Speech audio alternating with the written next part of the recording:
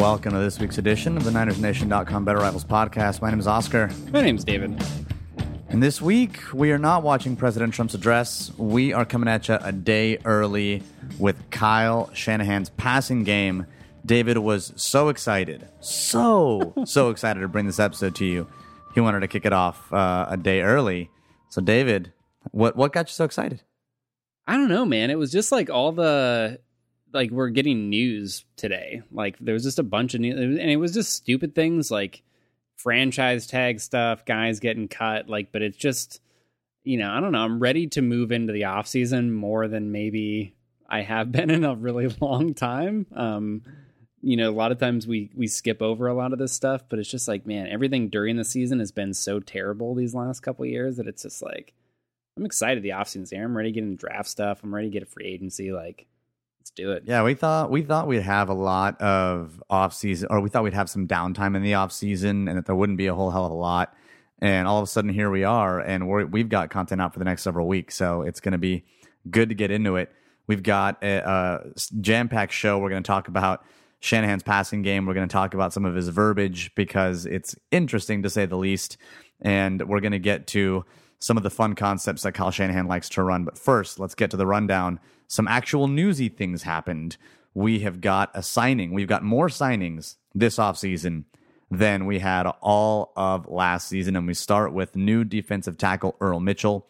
He came from the Miami Dolphins. He signed a 4-year, $16 million deal with $5.5 million in the first year. And while we don't have the full details or breakdown yet, it does seem to be a bit front-loaded, which makes sense given the vast amount of cap space the 49ers have going into the season. Yeah, I mean, I think we've been pretty upfront in saying that we're not in the camp where we kind of hope they go and spend a lot of money in free agency and kind of go after a lot of guys at the top of the market. But I think when they do, and they're almost certainly going to continue to sign guys, right? Like, this is the type of thing that you expect when you're going within a completely new regime, right? With the guys that they got coming in there, like, there's going to be some roster turnover, and I wouldn't expect many of the previous unrestricted free agents that the 49ers have. Like, I wouldn't expect many of them to come back. And so you're going to have to, go out and sign more guys than you would typically because of the situation. But these are the type of deals that I hope they continue to sign. And it's deals where it's a lot of money's coming up front, in this year where we have a bunch of cap space and you're not really going to be on the hook for long-term money for a lot of these guys. That way, in a year or two after you kind of have a chance to build through the draft a little bit and it comes time to maybe part ways with some of these veterans that aren't necessarily key pieces, you're not going to be, screwing up your cap situation to do so. So, I like the deal. I mean, it's a lot of, decent amount of money for a guy that's likely to play, nose tackle and be kind of a part-time player on this defense. But again, it's not going to be something that hurts them long-term, which is the big thing. I wouldn't even expect him to be on the team, or I would expect that his place on the roster would become dubious after the first 2 years. This is probably going to be a front-loaded contract. In 2 years, he's going to be 30 years old. Yeah. And it's going to be a deal where we probably get 2 years out of him. We get a good bridge player. You mentioned it. We were talking about it via text earlier. He's a good locker room guy. And he's someone who can help establish a culture, give you some good production in your base, which right now is only about 30% of your plays. And he's not bad against the pass, even if he is on some passing downs. And then by the time the 49ers probably return to some kind of, hopefully, prominence, he is on the outs. You've got a replacement player, maybe a younger player, maybe a better player, and he has served his purpose. And that's the kind of signing that Earl Mitchell is. Yeah, I think, and the only other takeaway that I really had from this signing is I think it's a pretty strong indication that they are not going to be re-signing Glenn Dorsey, which is one of the names, there weren't too many guys to really even consider all that much to bring back. I think, Gerald Hodges is a guy that I wouldn't be upset about him coming back, but a lot of people had mentioned Glenn Dorsey kind of in that conversation. I have not been a big Dorsey fan. I don't think he's very good. I think he's kind of washed up and has been a pretty bad player for the last couple of years. But I would imagine those guys would have filled a sort of similar role. So with Mitchell coming in, I think it'd be very unlikely that they bring back Dorsey at this point. Earl Mitchell has been considered someone who's going to help the run game, and he had a run stop percentage, well, the run defense. He had a run stop percentage in the 7 to 7.5% range between 2012 to 2014, which is above average at his position. He's had 2 pretty down years in Miami. He battled some injuries, kind of kept him out of some games, and that's been the rap on Earl Mitchell coming out of Miami, who is someone who has some promise, showed some flashes, but had 2 pretty down years. And that's the kind of, if you are going to sign free agents, those are usually the free agents which provide a bit of value. I think for 49ers, the last time that we were able to turn around and return to prominence, Carlos Rogers being one of them, someone who had, kind of some down years, came in as a veteran on a pretty cheap 1-2 year deal, turned out being actually pretty good when you put him in the right system with some good coaches and some decent pieces around him. That's not Earl Mitchell, but it's still, not a terrible free agent signing in that it is going to provide some value for the team, even if that is beyond on the field value and in the locker room. But that's not the only person we've signed. We've also signed wide receiver DeAndre Carter of Sacramento State fame, for those of you who went to Sac State. He signed a 2-year deal. He's a small dude, shifty, if you will, 5'8", 185. And for those of you who have heard us talk about P-Spark, he has a P-Spark score. That's a score that kind of helps you judge overall athleticism. He's got a P-Spark score in the 95th percentile, which immediately makes him one of the best athletes on the 49ers roster. That's really a big thing. I mean, I honestly know nothing beyond the things that you just mentioned about DeAndre Carter. Like, I haven't watched him at all. I really don't intend to prior to, preseason time and all that stuff. But I think that's the one takeaway is that, like, he's a super athletic dude, and obviously they have lacked any type of explosiveness offensively over the last few years. And so I think from that sense alone, he's a little bit intriguing. It'll be, I imagine he's going to compete for like a slot type role in this offense. So yeah, it'll be interesting to see what he does. I'm not expecting a whole lot from him. I wouldn't even say any sort of guarantee that he's on the 53-man roster, considering, kind of where he's coming from and that sort of thing. But yeah, that's one thing that we said, kind of talking about as we were watching the Falcons, once it became pretty clear that Shanahan was going to be the guy. You watch that Falcons team and it's just like, man, they got speed all over the place, right? Defense, speed at every position. Offense, they got speed at places that, they can create explosive plays and really kind of impact the defense in that way. So yeah, it's something that the Niners could use a lot more of. Well, on one of these rando sites that I found on the internet just by Googling DeAndre Carter 40 time, I found out that his 40 time is 4.4, which is pretty fast. And you think of another smallish slot guy who's got really good speed and is really athletic, who came to prominence with Atlanta after he was cut by Cleveland, and that's going to be Taylor Gabriel.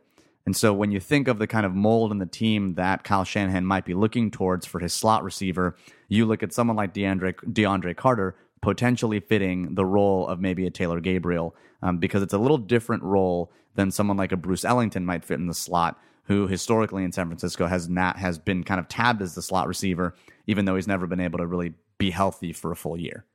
I think the last takeaway is, even though we have a new regime now, new GM, new coach, apparently we're still intent on cornering the market on wide receivers with a first name that starts with D. Yeah, DeAndrew. Like, man, we have another DeAndre. I think last year at some point in the offseason, when we still had 90 guys on the roster, we had like 4 receivers with like either DI or DE at the beginning of their first name. Yep. So, continuing the trend. We like that D, I guess, is really the takeaway here. So that's, hey, I'm continuing the theme here. I went, bounce, bang, bend. You're gonna bang in the hole, and if you see color in the hole, you know what to do. So the other story here in the rundown is that the NFL announces compensatory picks. The 49ers add a 4th round pick, 143rd overall. We lost Alex Boone and didn't sign anyone else who counted against the formula.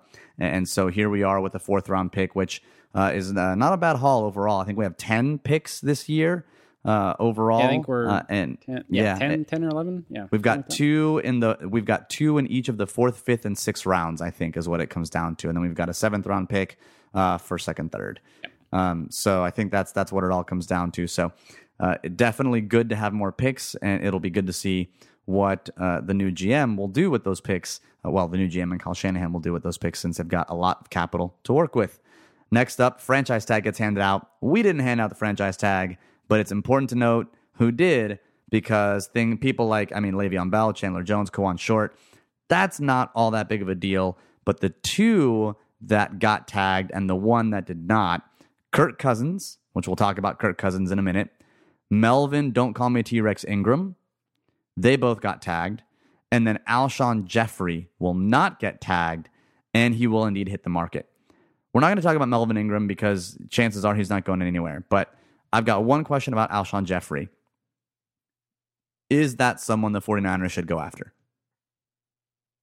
I mean, I think, again, it depends on, as usual, it depends on the price, right? Like, I think if they get to a situation where, and I think this is incredibly unlikely. I mean, you're talking about a guy that just barely turned 27, so he's kind of entering the prime of his career. He's really looking for. I mean, this is likely going to be the largest contract that he signs.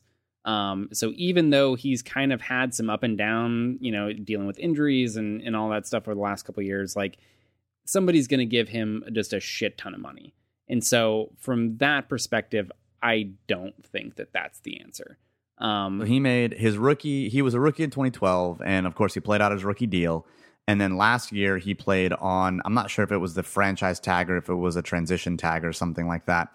And it was a franchise tag, and that netted him $14.59 million. So he's probably, if you think that maybe because of some funny voodoo math, you think that his cap number and his 1 year hit might be high, but then maybe that averages it out to closer to $17-18 million a year for a number one wide receiver that is, can kind of go up, presents a big red zone target in the prime of his career, with maybe injury history and questionable hands. Is it someone you go after when you compare that contract against what the other kind of elite wide receivers in the NFL are getting? Remembering that you also have Torrey Smith. Yeah, I mean, looking at some of the, so just pulling up on Over the Cap right now, some of the other top receiver contracts, and I don't know if this is up to date with Antonio Brown's new deal yet, but you have Antonio Brown at 17 mil average per year. You have AJ Green at 15. So, I mean, Julio Jones at 14.2. So, like, are you really going to give Alshon Jeffrey that kind of money? Like, do you think he's that caliber player? I don't know that I'm ready. I mean, he's very good. Like, he does, the skills that he has, being able to go up. Like, it's a lot of what we saw, with Anquan Boldin, but you're getting a Boldin sort of, again, entering the prime of his career in theory. Now Alshon has the third highest contract, and that was a 1 year deal, right? And again, you're right. We don't know. The tag. Yeah, and we don't know if this does include Antonio's new deal, but that would still put him at third. If you put him, putting him in the conversation with Julio, AJ, Antonio, the question is, should he, from a talent level, contract aside, is he that good to deserve, that kind of money and that, top 5 wide receiver money, basically? He's really good. I don't think he's that good. I don't think I would want to be the team that pays. I mean, it's not a situation, there are a lot of times like receivers, you want to avoid giving big money contracts because the ones that hit free agency are like the number 2 guys in really good passing offenses, right? It's those second tier players. Decker. Yeah, they hit free agency, and because they produce in this offense with a lot of talented players around them, some team gives them a shit ton of money and wants them to be their number 1, and that move just doesn't work out. Alshon's a legit number 1. I just don't know if he's worth, paying that money, especially, and the other thing to consider, right, is this receiver class is really good. I've started to kind of dig into some of the receivers so far, and then also just kind of, reading up from a lot of the guys that I trust and the evaluations that they do. I mean, this receiver class seems to be pretty stacked. It's pretty deep.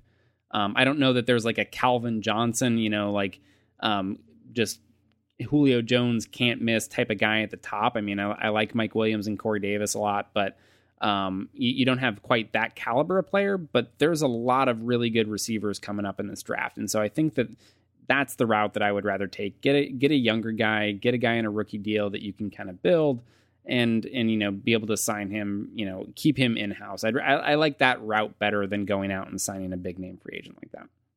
Let's get to the conversation that's burning on everyone's mind. Of course, there's a lot of Kirk Cousins rumors coming out this over the course of the last 2 days, really.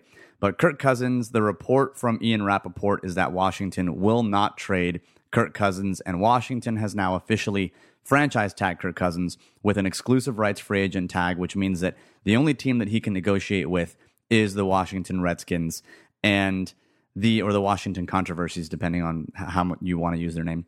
But that doesn't preclude a trade, meaning that the Washington Redskins can still sign him to a deal and then trade him afterwards, or that Washington can negotiate with San Francisco and they can figure out a compensation package and kind of go from there. So while this doesn't put a kind of tombstone on this year's Kirk Cousins rumors to the 49ers, it definitely closes the door a little bit more. But given that the door is a little open and that a lot of fans kind of want to hear what the decision is or what you think the decision should be, we've got a couple questions, right? One is Kirk Cousins any good? And two, is there a scenario where you'd be okay trading for Kirk Cousins? In other words, is there a value where you're like, yeah, you know what, for that, I say go ahead. So first off, is Kirk Cousins any good, or is he an average quarterback that's being propped up by above average, kind of an above average roster around him? I mean, I think he's a good player. I think, on that scale of, is he a franchise quarterback or is he a product of the guys around him? Like, I think that he's somewhere in the middle of that. Maybe you push him slightly towards the good side, but I don't think he's a top 5. And I don't think maybe you can argue he's a lower end of the top 10 guy. I mean, I think he's really kind of just outside that range, like a 10 to 12. That sort of range, like we talked about before, right? Once you get to a certain point there, kind of like at the lower end of the top 10 into the just still above average quarterbacks, like a lot of those guys are really the same. Like they're very similar in terms of, yeah, they have some pretty obvious flaws, but if they're in the right situation, they have the right people around them, they can be very good players. I think that's the type of guy that you're getting with Kirk Cousins. So, yeah, and this is something that we talked about before, right? In terms of, I still think that Kaepernick is their best option. Now, there's a lot of things that need to happen in order for him to come back, but if that's on the table, if that's a possibility, I think that is the 49ers' best option for 2017. That does not mean that I think that Colin Kaepernick is necessarily a better quarterback than Kirk Cousins. I think that pretty objectively is not true. I don't think there's anybody really out there trying to make that argument. What it comes down to is the opportunity cost. And this is where we get into question 2, right? Is there a scenario where it would be okay to go ahead and pursue a trade for Kirk Cousins? And I think that answer is a pretty resounding no, because again, it's not just, is Kirk Cousins better than Colin Kaepernick or whatever alternative that they're going to be able to find for 2017. It's, is Kirk Cousins better than that player, plus the draft picks, the players that you're going to get from the draft picks that you're giving up to Washington, plus the players that you could have signed with the extra money that you're going to have to give Kirk Cousins because you're going to have to pay him like a franchise quarterback. I think one of the best things, I forget exactly who tweeted it, but somehow it ended in my timeline that like Kirk Cousins, somebody compared him to an airport beer. It's like, you're stuck at the airport. You have no other options. Like, do you really want to pay $15 for that airport beer? No, but you don't have really any better options. And that's kind of what you're at with Kirk Cousins. Like, if you want him on your team, and this is why Washington hasn't signed him to a long-term deal, right? Like, he's not a good enough player to warrant that franchise money in a vacuum, but that's what you're going to have to pay him if you want him on your team. And so if I'm the 49ers, I don't think the opportunity cost of everything that I would have to give up in order to acquire Kirk Cousins is worth what I could potentially get with all of those other assets. So I definitely agree with you, and I think 49ers fans don't necessarily need to think about the airplane beer analogy. They can just say the Levi's beer analogy and talk about the prices they pay at Levi's, because I think that hurts enough. But if I'm playing devil's advocate, if I'm being the sophist here, I'm saying, again, I don't necessarily believe this, but if I'm playing the flip side, I would say that quarterback, you can't win without a quarterback. And you said that at a certain level, the quarterbacks are kind of all the same. And if you can't go into an elite quarterback, if you don't feel like you can get, the Aaron Rodgers of the world or anyone at that caliber, then you go after a quarterback that's at least going to make you hum. And Kirk Cousins in a Shanahan-style offense has been able to be that quarterback.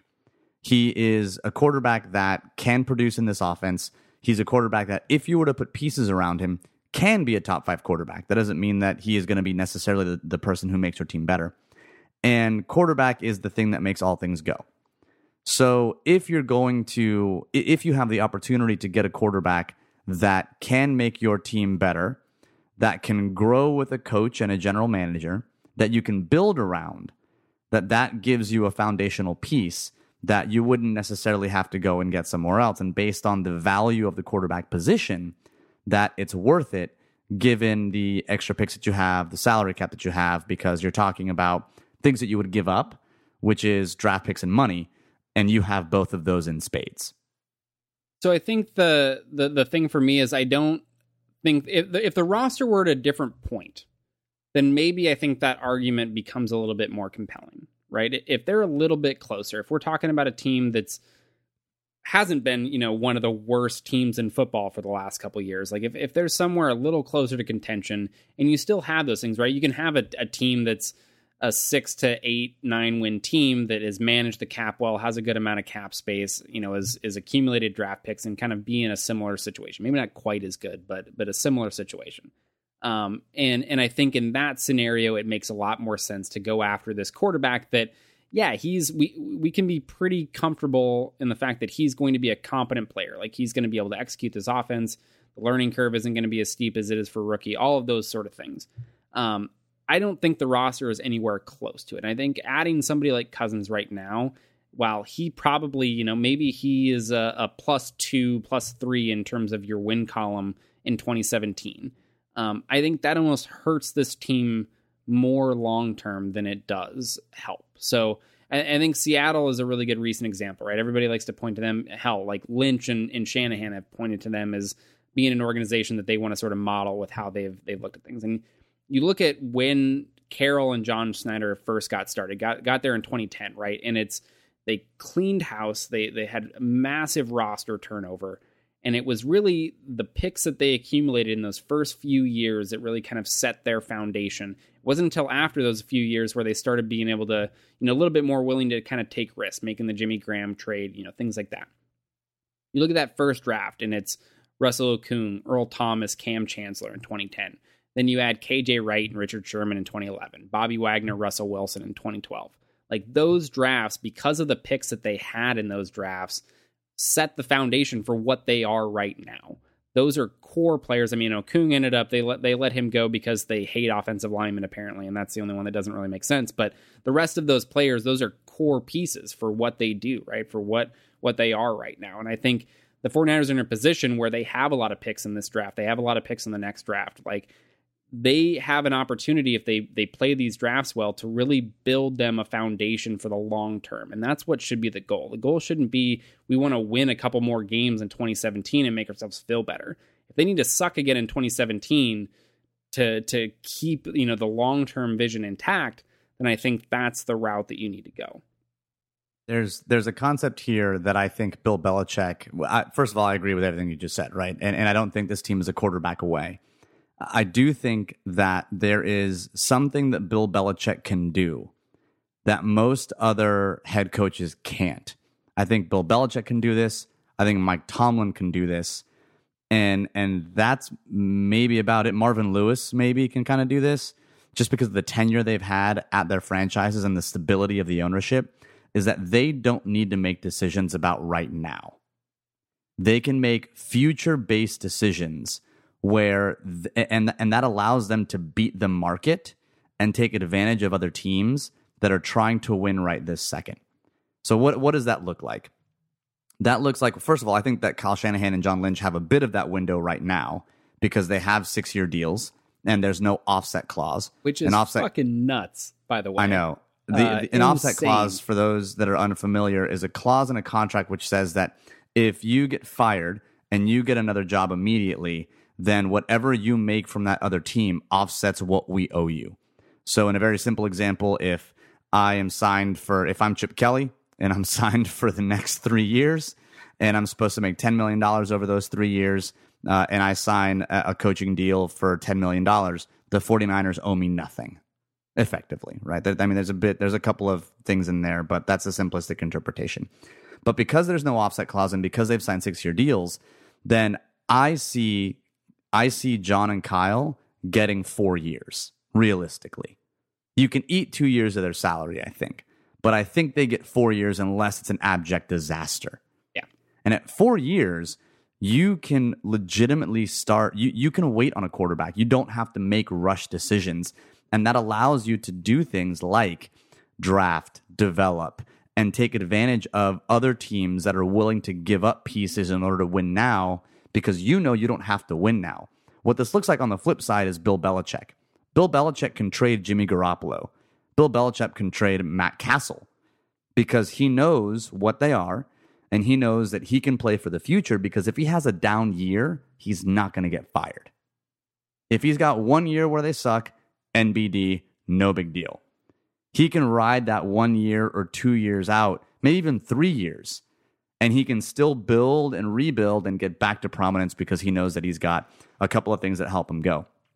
So that point then makes me think about Jimmy Garoppolo in general, right? There was one that Mike Lombardi was recently on the Ringer podcast, and he talked about Jimmy Garoppolo, and he said that he doesn't believe Jimmy Garoppolo is going to get traded. But if he did get traded, the only other team he would go to, that he thinks he would go to, is the 49ers. Because when he was with Cleveland, Kyle Shanahan was his offensive coordinator, and Kyle Shanahan loved Jimmy Garoppolo. So if not one quarterback, Kirk Cousins, would you do a trade for someone like a Jimmy Garoppolo? Or do you still run into the same arguments? I think you run into the same arguments, and I think you run into the same arguments for a far less proven player, right? The advantage of going Jimmy Garoppolo is maybe you don't have to. I mean, Washington, of course, is floating out like they want an RG3 like offer, which was 3 first-rounders and a second-round pick. So if you come down from that a little bit, like, you can almost certainly get Garoppolo for less compensation than that. But you're getting a player that has 64 attempts in the NFL. Like, you don't know what he is. Like, he's still basically the guy, the college prospect, which again I mean, he was a good college prospect. He was a 2nd-round pick. Like, a lot of guys liked him at the time. So he's got a better pedigree than guys like Castle and Hoyer and Ryan Mallett and those guys that have come from New England. And I don't think that those examples, by the way, mean anything for Jimmy Garoppolo. Like, Jimmy Garoppolo is a different player. Just because other players have left that situation and failed doesn't mean that he will. And I don't know that he's a bad player, but I also don't know that he's a good player. And I think that in order to give up the sort of compensation that you would still need to give up for him, you need to know that he's a good player, that you're getting a good quarterback. And again, you're missing out one of the most valuable pieces. And this is kind of circling back to the being able to wait on a quarterback. And again, looking at the Seattle example, right? Like, one of the best assets that you can have is a quarterback that's above average and on his rookie contract. I mean, that's what Dallas is going into now with Dak Prescott. That's what Seattle lived up until very recently with Russell Wilson. I mean, you look, they waited until year 3 to get their quarterback in the draft, right? Like, it doesn't have, if you have that long-term plan, it doesn't have to happen right away. You can find, I mean, next year's class is supposed to be a much better group of quarterbacks coming out. You're probably going to be bad this year again. You're probably going to be picking high next year in the draft as well. Like, you can kind of, possibly push that decision out. And that's why I think that Kaepernick's the best choice here, because it's a short-term option, right? He's kind of what I think is the best of the group that's going to be available as your, quote unquote, bridge quarterback. So I think that's the route. I don't see the rush in getting a quarterback this offseason. You're not going to solve every problem in one offseason. This team has a long way to go before their roster is at a point where they're competing again. Like, there's a lot of things they can address. Like, this draft is very good. It's a good defensive draft. Like we mentioned, there's a lot of good receivers. Like, they're going to be able to, if they play things right, address certain deficiencies, but you're not going to get them all. And quarterback's one that I think, unfortunately, needs to wait till another offseason. I think the kill shot with Kirk Cousins is that he's going to be a free agent in a year. I mean, at this point, exactly. For the Redskins to sign him for a 3rd year at the franchise tag, they'd tag him at somewhere near $35 million for 1 year.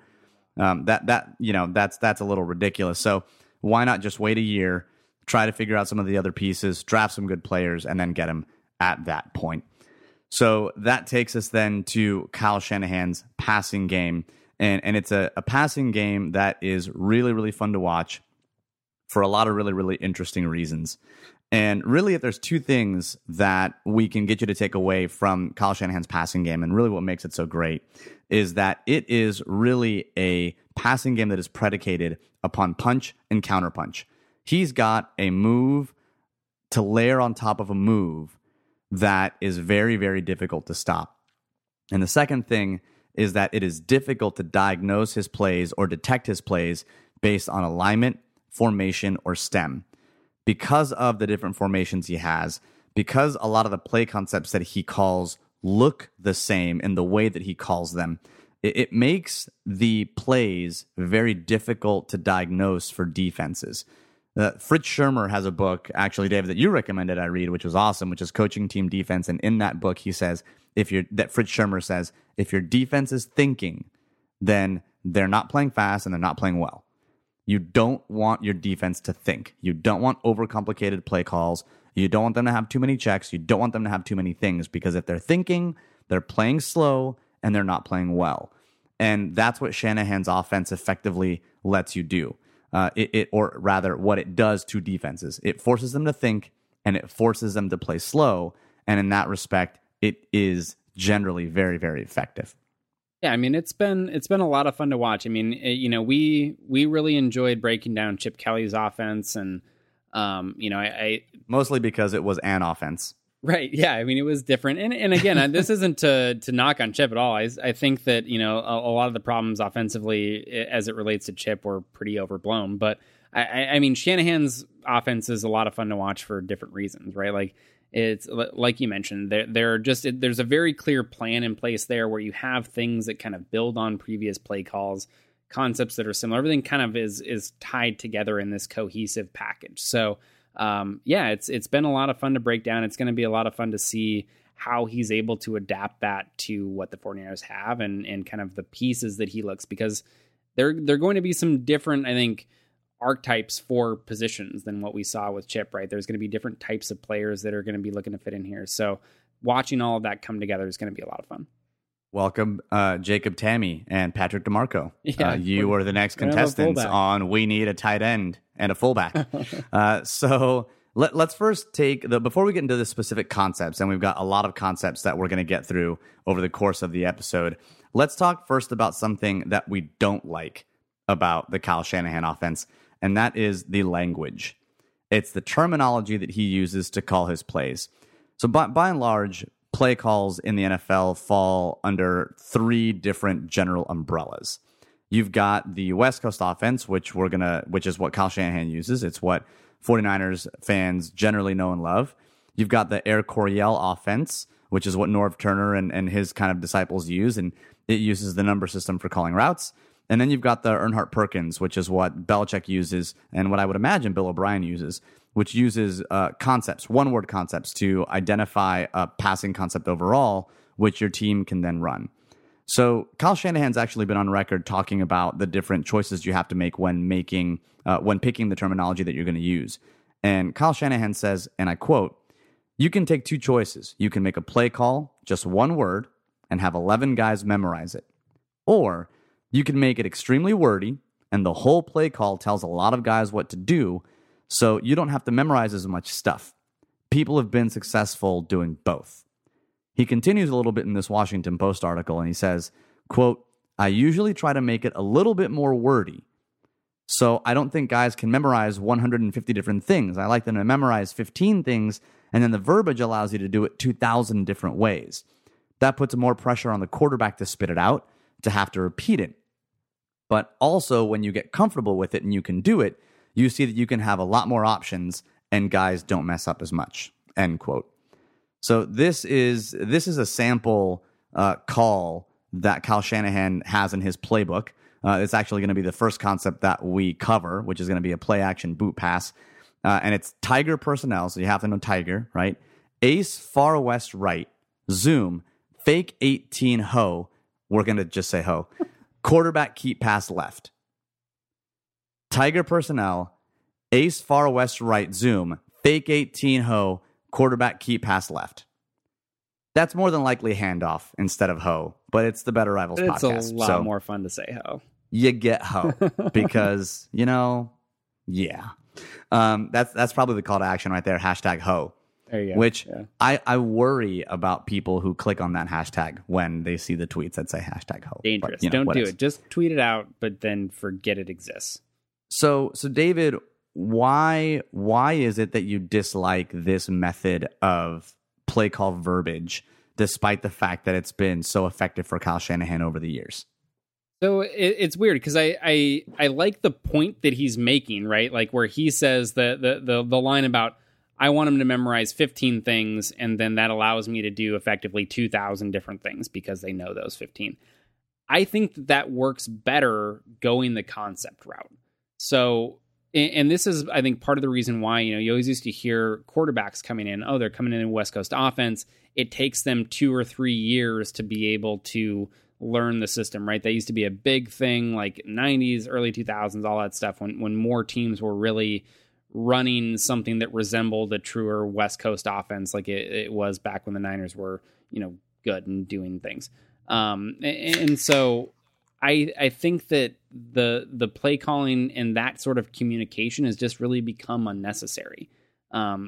It slows things down, right? You can't, it limits your ability to do tempo, or now you're going to have to come up with that one word play call to communicate all of that if you do want to go up tempo at some point, because you can't communicate all of that stuff quickly. So I think that it's more efficient to go that concept route and have that one word, right? I know that when somebody says, Falcon or whatever it is, that means this thing. And I think from a teaching standpoint as well, it helps guys to understand the complete picture, right? To understand what the offense is doing, know what everybody else is doing as well. You have to kind of understand that full concept rather than, okay, in this play call, I know that it said why stick. So I'm the tight end. I know I need to run a stick route. I don't give a shit what everybody else is doing, because that is effectively, it's my assignment is called out within the play call.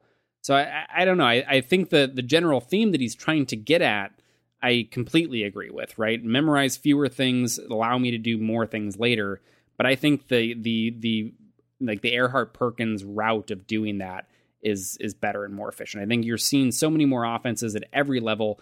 Guys are coming from high school and college of having these sort of simple play calls that are easy to communicate, that are easy to get out to everybody. And so I think the point in which you can communicate that stuff to high schoolers and it works effectively there, then you're not going to tell me that a bunch of guys in the NFL that this is their full-time job and all they're doing can't memorize those things and understand those concepts as well. And that's a play calling terminology or really methodology that the Erhardt Perkins is really built upon. So you think of one of the famous Patriots concepts, it's ghost tosser. It's a concept on either side of the field. Ghost is a passing concept. Tosser is a passing concept. And you can run those concepts out of really any personnel grouping or in a formation, as long as your players know what those are. And you layer on a couple of protections and some line calls, I'm sure, because Tom Brady really does not like to get hit. Giraffes don't like contact, I guess.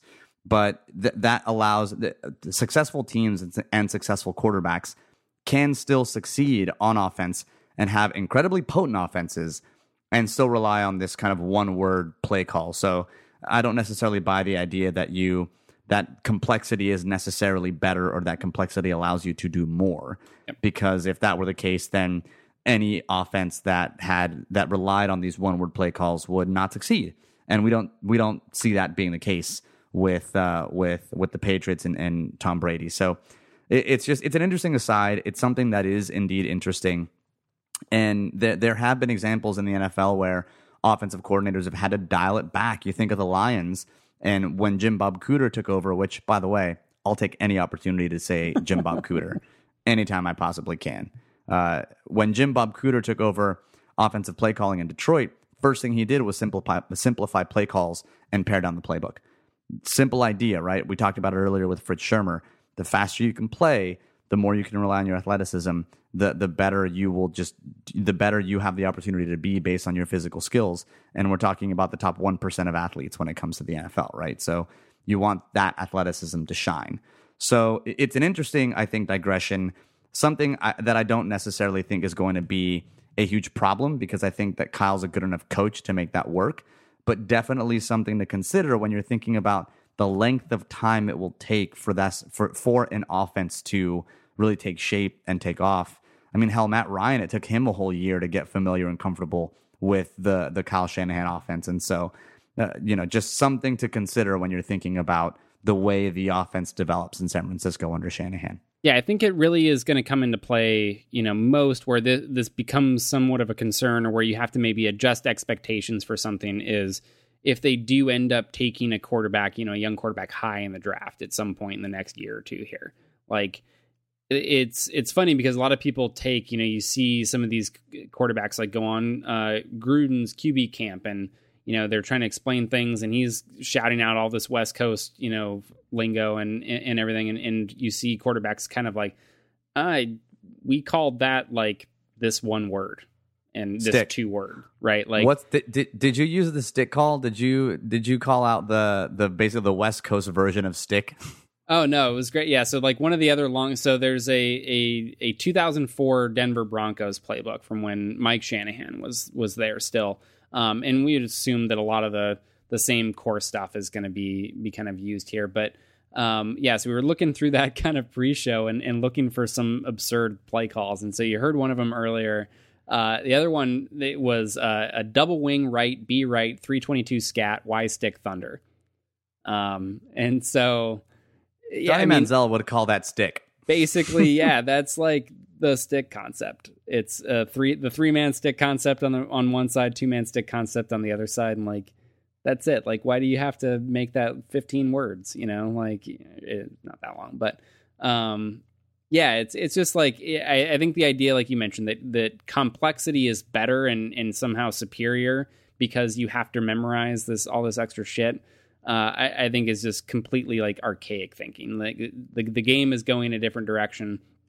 Simpler play calls allow you to communicate better, allow you to communicate quicker, and I think is more beneficial going that route. And again, getting back to the rookie quarterback, right, allows them to kind of be able to adapt quicker and let them just get out there and play. The reason you see like some of these talented quarterbacks struggle early when they go into offense like that is because, like you said, they spend too much time thinking, right? Whereas if you can eliminate the communication aspect from your thinking and just kind of be able to go out there and play, that's when you see guys excel early on.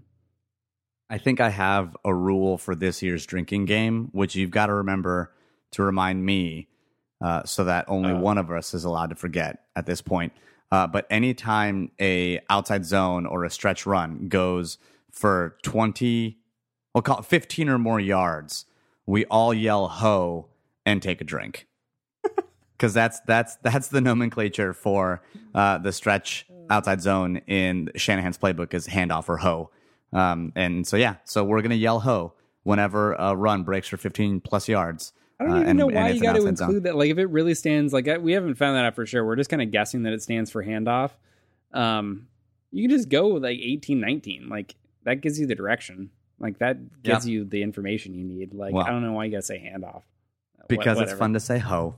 So play action. Let's talk about. So last week we talked about the foundation of Kyle Shanahan's run game. We talked about the zone and the outside zone specifically, and how that really was the base of a lot of things he did. We talked about some variations. We talked about the toss read and the toss shovel read. We talked about some other things, but really it was the outside zone that was the foundation and the core of what Kyle Shanahan does. And the first thing that we're going to talk about is really the thing that he will build off of that outside zone, and that's going to be the play action pass. Atlanta has the highest, it was the highest play action percentage, right? Yep. Over the course of last year.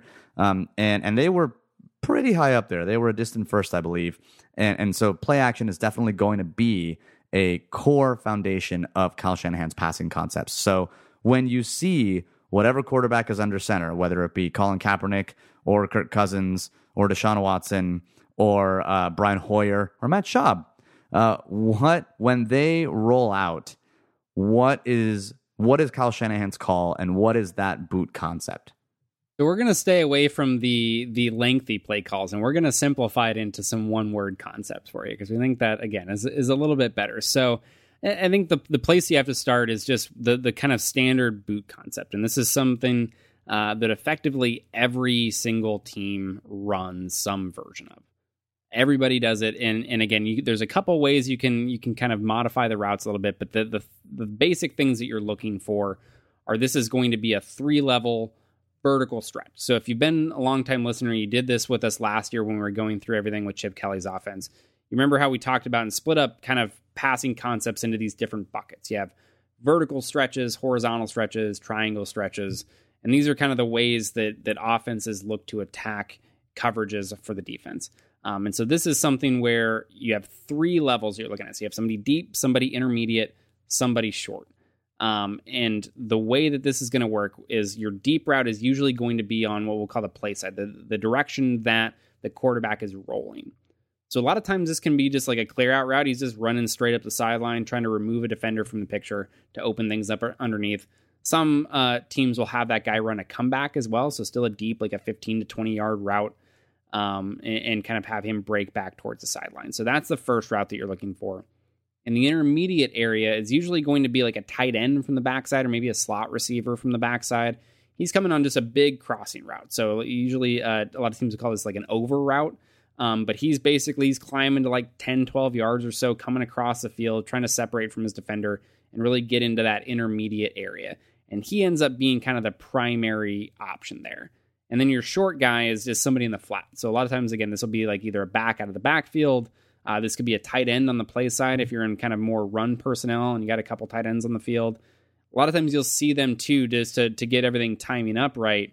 You'll see that tight end block first. So he'll kind of go in with the outside zone scheme, fake like he's blocking, do a little delayed release out into the flat. So that's your deep, intermediate, short 3-level stretch there that you're going for. And again, you can kind of mix and match those.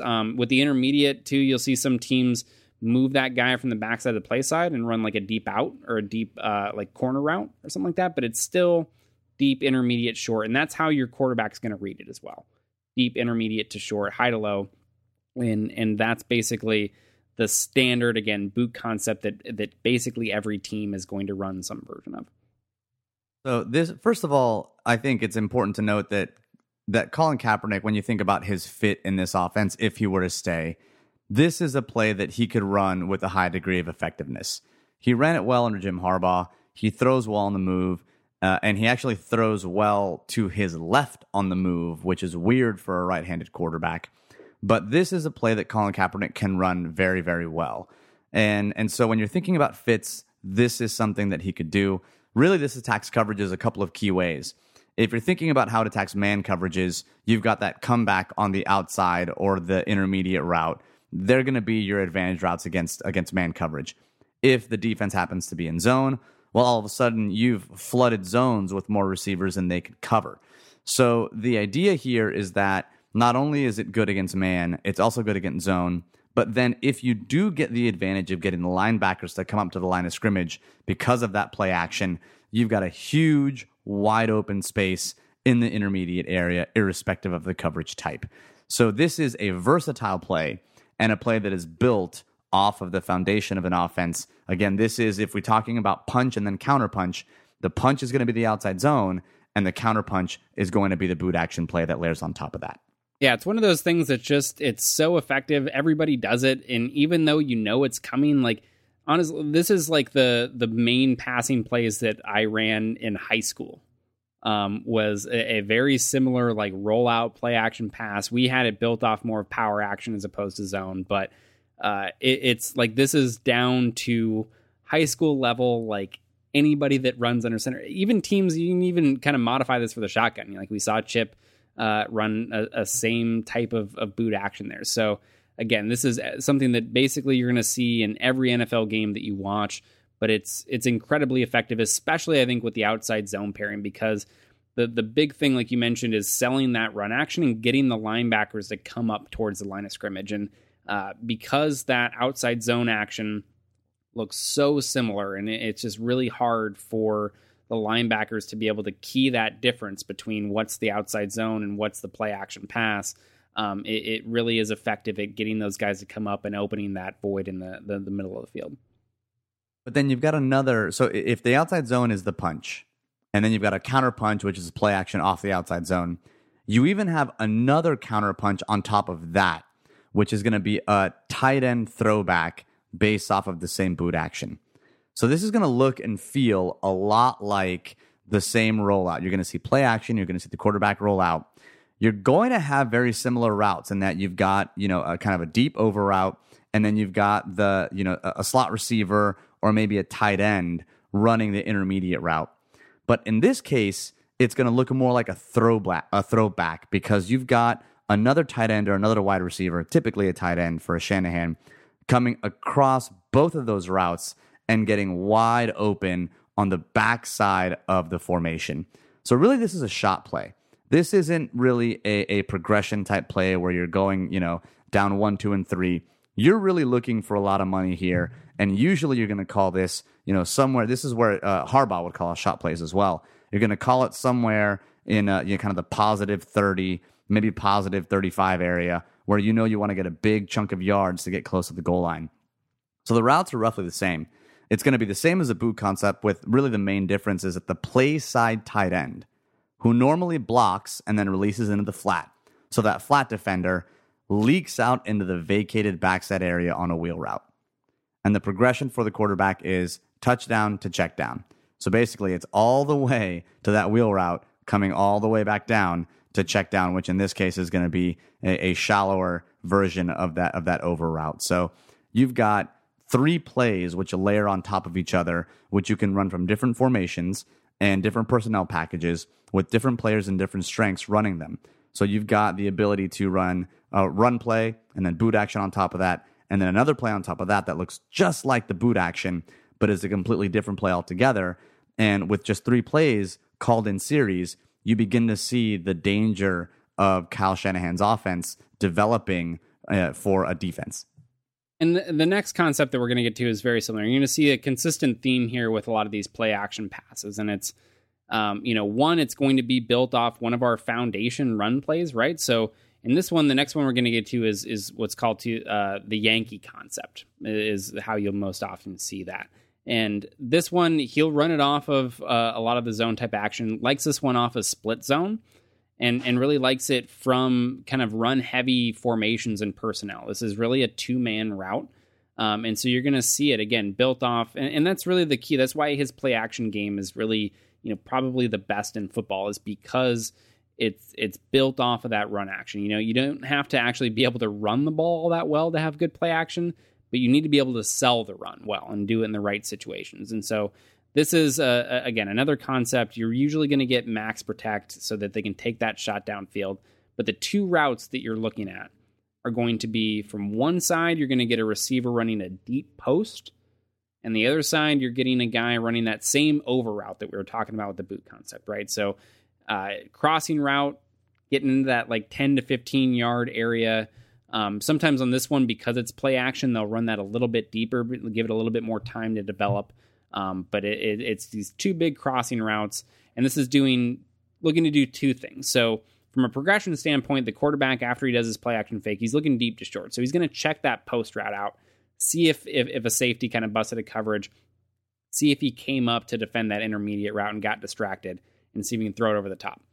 If not, what's happening is you're, again, getting that intermediate area vacated. So the run action is hopefully bringing those linebackers up, bringing your second level defenders up toward the line of scrimmage, and then your deep post is lifting the deep coverage, right? So you're taking a corner with you, you're taking a safety with you, and really opening up a large void in the intermediate area of the field. And so this is something, Julio Jones caught what felt like 1 million passes on this concept over the course of the 2016. It's super effective. It's one that he goes to as a shot play. Like I actually went back.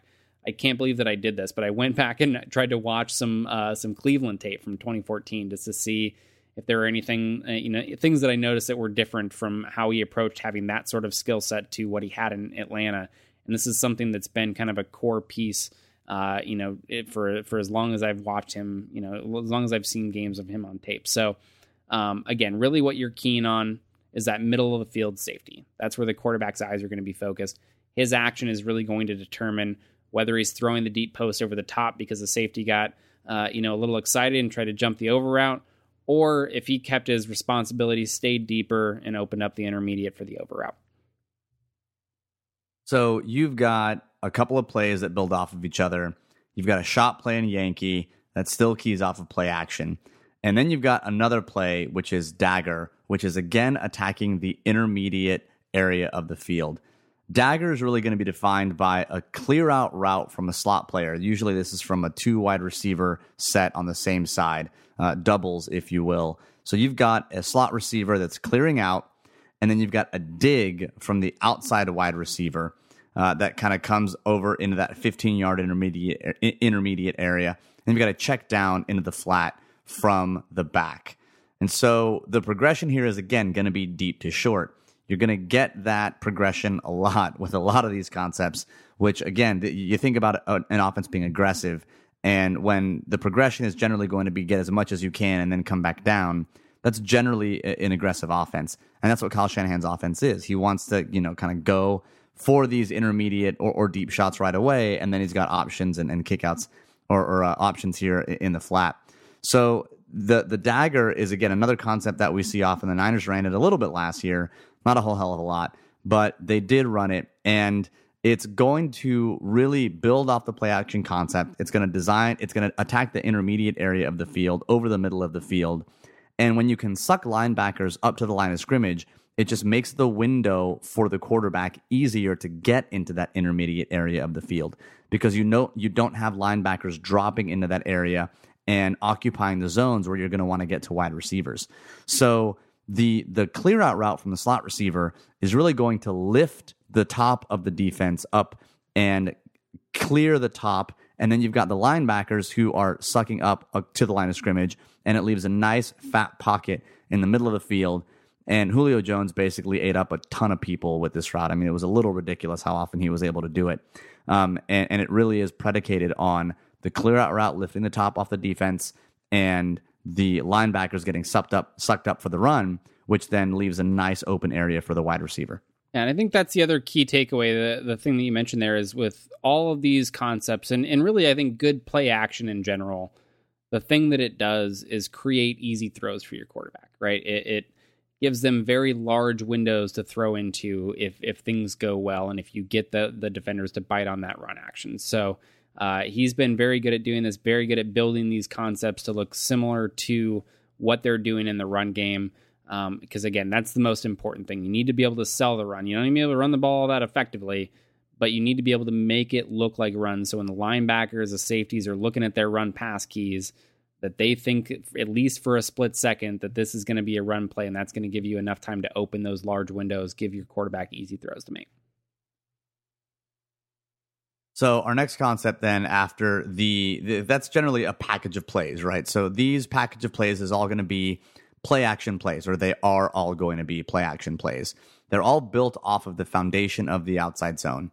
But those aren't the only things that Kyle Shanahan is going to run. He's also going to run some straight up drop back passes. And this is where you get into the core of the West Coast offense that really was made popular here in San Francisco. And the first concept that David's going to take you through is going to be the drive concept, which is one that Bill Walsh made famous and one that Kyle Shanahan runs pretty much with reckless abandon all over the field whenever possible. So, yeah, and we're actually going to package two of these together because so you have the drive concept and then one that I call usually the shallow is how I refer to that.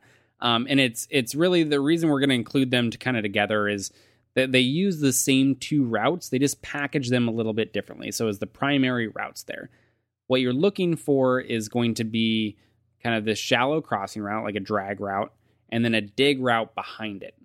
The difference between the two concepts is going to be that with drive, you get those two routes run from the same side of the field. So you have two receivers. A lot of times you're going to get condensed splits, like tight splits from your receivers, get them close to the formation on this type of concept. And there, again, you have one receiver going across the field short and then one behind them on the dig route. So that's kind of how you read it, is you're going to be looking, the primary route's going to be that drag route. It's going to take a little bit of time. So this is usually like 5-step drop is what you'll see from under center, sometimes even 3 to 5-step drop from shotgun, depending on how they kind of want to time that up and what the exact splits are from the receiver. But he's looking for that drag route first, which is going to be really effective against man coverage, right? It's really hard for cornerbacks to be able to track receivers running full speed across the field like that. So he's looking there first. And if the defense does manage to cover that, then that means, especially in zone, if they got a linebacker that's jumped up on that route and kind of vacated his area, that opens things up for the dig route behind it. So that's kind of your basic progression, and they're gonna tag on different routes to it as well. There's a few different things that they'll do, but this is the primary thing that you're going to be looking for if you're watching Niners games and trying to find these things. So the difference with the shallow concept is that you get those two routes going opposite directions. So now, rather than being on the same side of the field with your drag and your dig route, one route's coming from the left, one route's coming from the right, and so they kind of end up crossing a little bit, but it gives the quarterback the same picture, right? He's still reading drag to dig. They're going to end up in very similar spots on the field by the time that he's ready to throw those routes. And so you end up, again, getting a consistent picture for your quarterback, but it gives the defense another look to run the same thing. And that's kind of what you'll find is a similar thread through a lot of these drop back passes, especially, is it's really about running some core concepts, because as we've talked about, like in previous, we've been doing this for a couple of years now with a lot of the scheme breakdown stuff. And you'll notice that a lot of the same concepts pop up every single time with different coaches. And it's because like the NFL passing game is pretty homogenous. Like coaches run a lot of the same concepts. The differences come in how you package those things together. What formations are you using? What personnel's on the field? What shifts and motions that you're using to get guys to those positions? So that's really where Shanahan excels, is the packaging of these plays to give defenses multiple looks to prepare for, but to keep things simple and very similar for his players. And so here's the thing with the drive, which I find super interesting, because I remember I was looking at a play. David and I were watching film together on a Sunday a couple weeks ago, and I saw what I thought was the drive concept, where a receiver kind of comes across over the shallow part of the field. And I mean, if you've played Madden, I think it's called drive in Madden. Yeah, Madden's gotten pretty good at kind of getting the concept names pretty right on par. They're fairly accurate when it comes to some concepts. That doesn't mean that if you do well at Madden that you are good at football. But you learn what you can where you can. And the drive concept is detailed pretty well in Madden. But I remember seeing what I thought was a similar concept, and I was like, but why? And then I was like, but the halfback looks like it's running a Texas route, or really like kind of an in-breaking route. And it looks a lot like the same thing, or maybe like a 3-level split or something like that. And David goes, no, that's just follow. And I was like, yeah, of course you know what it is, you asshole. But that's usually what happens when I watch film with David. But it basically is, again, a concept that looks a lot like the drive concept, where you think to yourself, oh, I know what this is. I'm seeing the wide receiver run across a formation. I'm just going to follow him because I know he's going to streak across. And then right behind him comes this halfback that maybe is Tevin Coleman, or maybe is, whatever second running back we decide to sign. And you're like, crap. Now in this zone I vacated, or if I'm in man coverage, now all of a sudden I got the second person that I didn't think was going to be there, that all of a sudden is there. And it's, again, a layer on top of a layer. For every play that Kyle Shanahan calls, he calls another play that looks just like it, but adds another little layer that a defense has to be ready to defend and has to be prepared for. So this follow concept is going to look a lot like the drive concept initially on film, but it's usually run out of a bunch formation, and it comes out of a stack, and it looks to create advantages versus man coverage, as well as teams that pattern match. If you listened to us during the Harbaugh years, you knew that we talked a lot about pattern matching and what that looks like. And it's, for those that are uninitiated, it's basically a defense that doesn't declare whether it is zone or man until after the offense kind of declares its routes. It's effectively an option defense that helps account for some of the key things that an offense is going to do.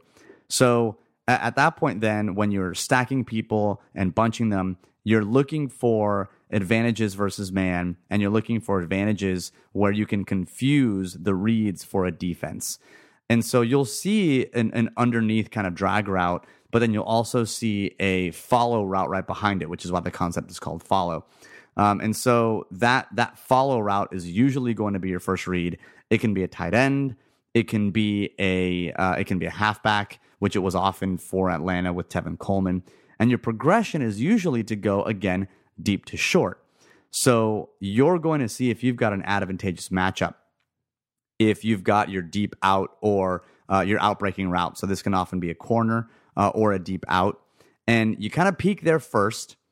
And then if you don't see that, you're going to come back down to the shallow drag. And then your third read is going to be that follow route. That's the one that you expect to be open. But if you see any of the others open first, that's where you're going to go. Now, it attacks coverages because the release of that bunch formation creates natural rubs for defenders in man coverage. So these are often the rub routes that you see that, I guess it's Chris Collinsworth who always says that it's not pass interference. And then you've got basically any defender. Not a pick. It's not a pick. And then you've got basically any defender ever in the history of defense who says, no, that's illegal. You can't do that. So that's basically the gist of how it attacks coverages. But you can exploit certain coverage calls and defenses based on how it is that you align. So when you're creating confusion at the line of scrimmage, you're making it difficult for the defense to read and react. And again, that, of course, if you're forcing defenses to read and react, then you're making them play slow, and the offense ideally has the advantage. Now, with this follow route, ideally what you're doing is you're putting an athlete in space. We talked earlier about DeAndre Carter. You want athletes in space, right? Bruce Ellington, if he can stay healthy, I think can still be a good wide receiver. He's someone who also rated fairly highly on the P-Spark scale. He was pretty good, all things considered, and he was pretty good in limited play. Another athlete that we have at our disposal. So this is, again, a layer on top of a layer. You've got a concept you run often, which is drive, and then a concept which you run on top of that, which is the follow, which looks a lot like a concept that then is a little bit different, and it's just something else for the defense to prepare for. Yeah, I mean, that's the great thing about the bunch package that he has in general, right? There are a lot of little tweaks that you can make to these concepts, right? So you keep a very similar structure, but I mean, you can run, you've listened to us again before, you've heard us talk about snag and smash or other concepts. These are common West Coast concepts that Shanahan also runs. They're not going to be ones that we really get to today, but these are all things that he can do out of this bunch look. And the thing that it really does is, again, the route stems are very similar. So the beginning of the play looks similar for the defense. Again, you have the drag route coming across. You have, with the follow route, he's still starting hard like he's going to the flat, which is commonly what you're going to see in a lot of the other concepts, is that short player is kind of the one that's going, short into the flat. And then you have, your intermediate route is kind of got that same vertical stem. So whether he's breaking across the middle on dig, like he is in the drive concept, or he's breaking to the corner like he is on several of the other ones, the initial part of the route looks the same. And that's what we mean by how it can confuse certain coverage calls, pattern match stuff. A lot of times the way that defenses will approach these bunch concepts is kind of do I'm going to take first in, first out sort of thing. So the first receiver that comes to the inside, whatever defender is aligned furthest to the inside is going to take that guy.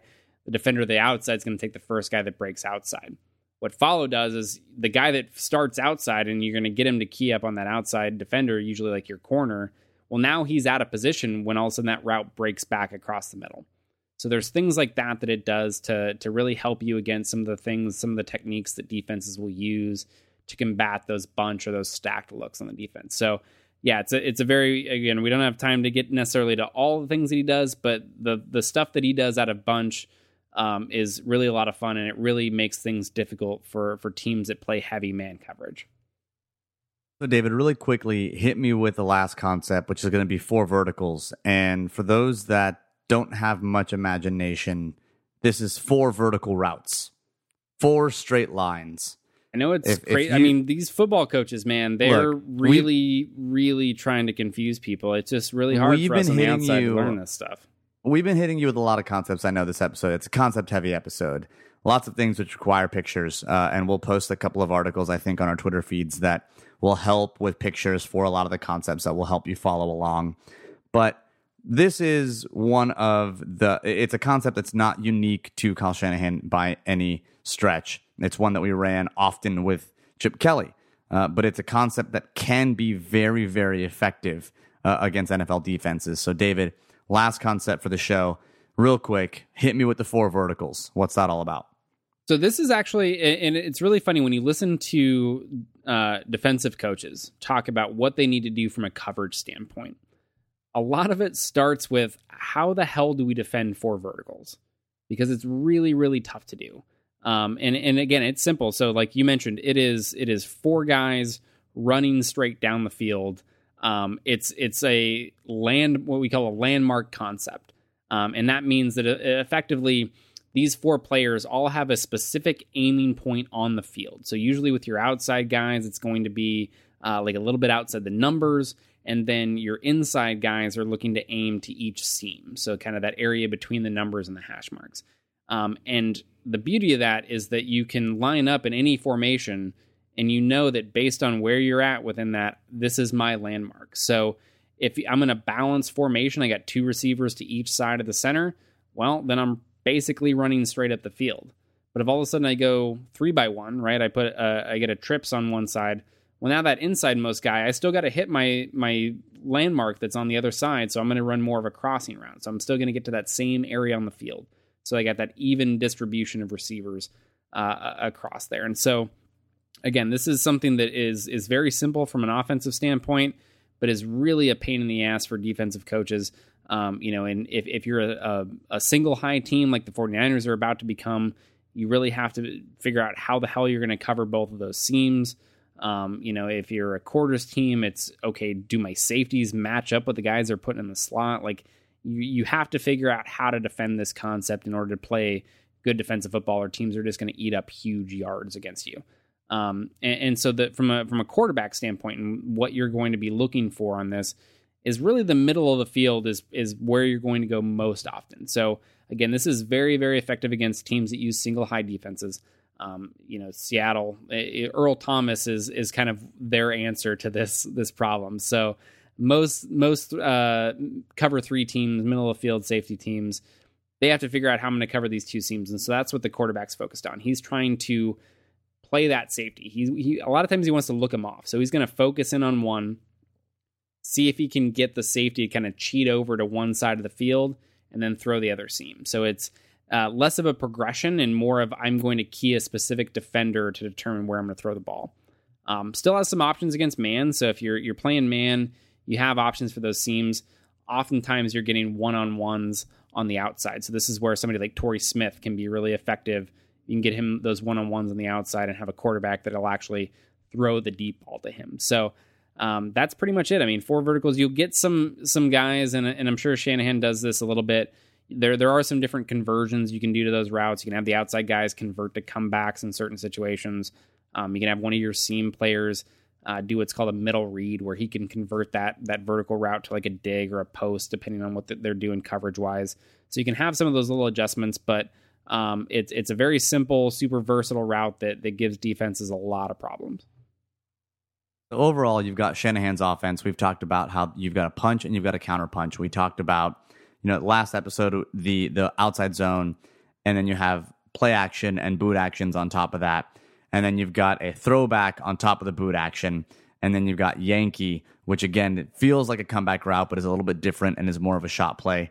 We talked about his straight up drop back passes with his drive route, which is a West Coast staple, and how the follow route looks a lot like the drive route, but is quite a bit different.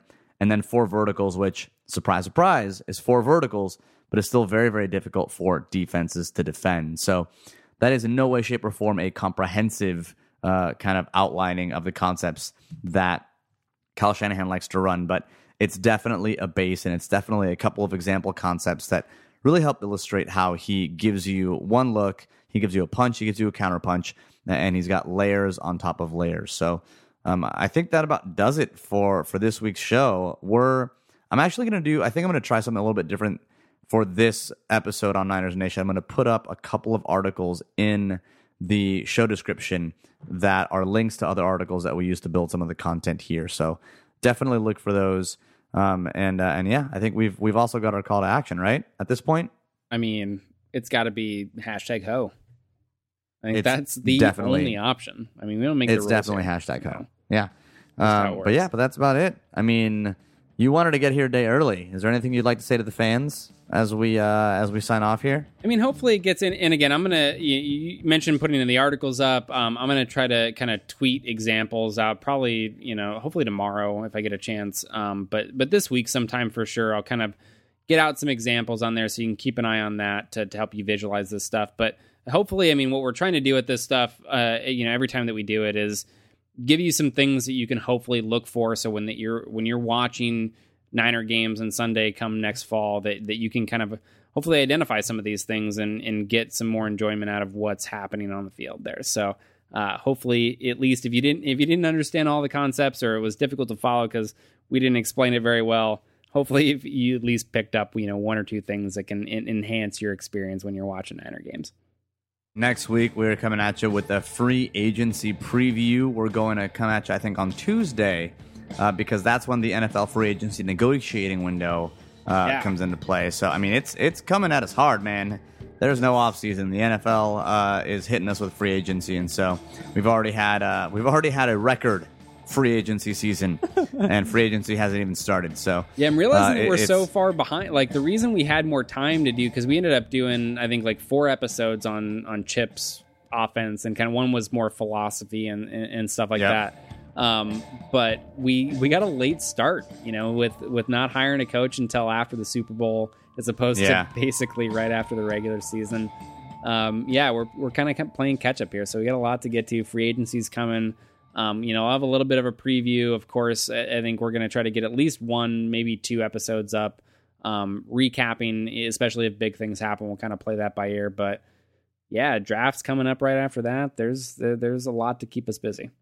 Lots of things to do. So make sure you follow me at Better Rivals. David, where can they follow you? It's going to be at Newman NFL.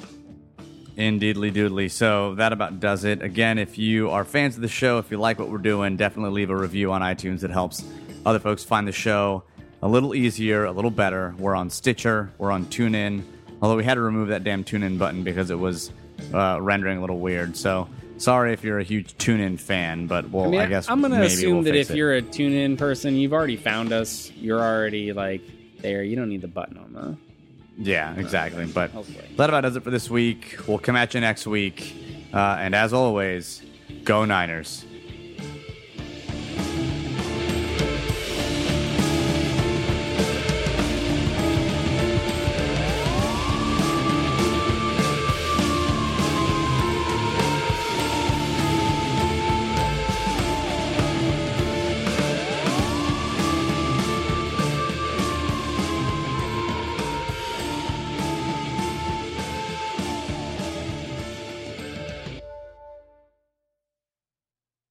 Hey everybody, it's Neil Patel, editor-in-chief of The Verge. I host a podcast every week called The Vergecast with my friends Paul Miller and Dieter Bohn. We've got a rotating cast of characters from our entire site, which is about technology, how it impacts culture, and how that is all a big cycle that causes us to have a wide variety of feelings that you can listen to every Friday. We've done over 300 episodes in the 6 years since The Verge has been around, but you only need to listen to one, the latest one, to get caught up on everything in tech news.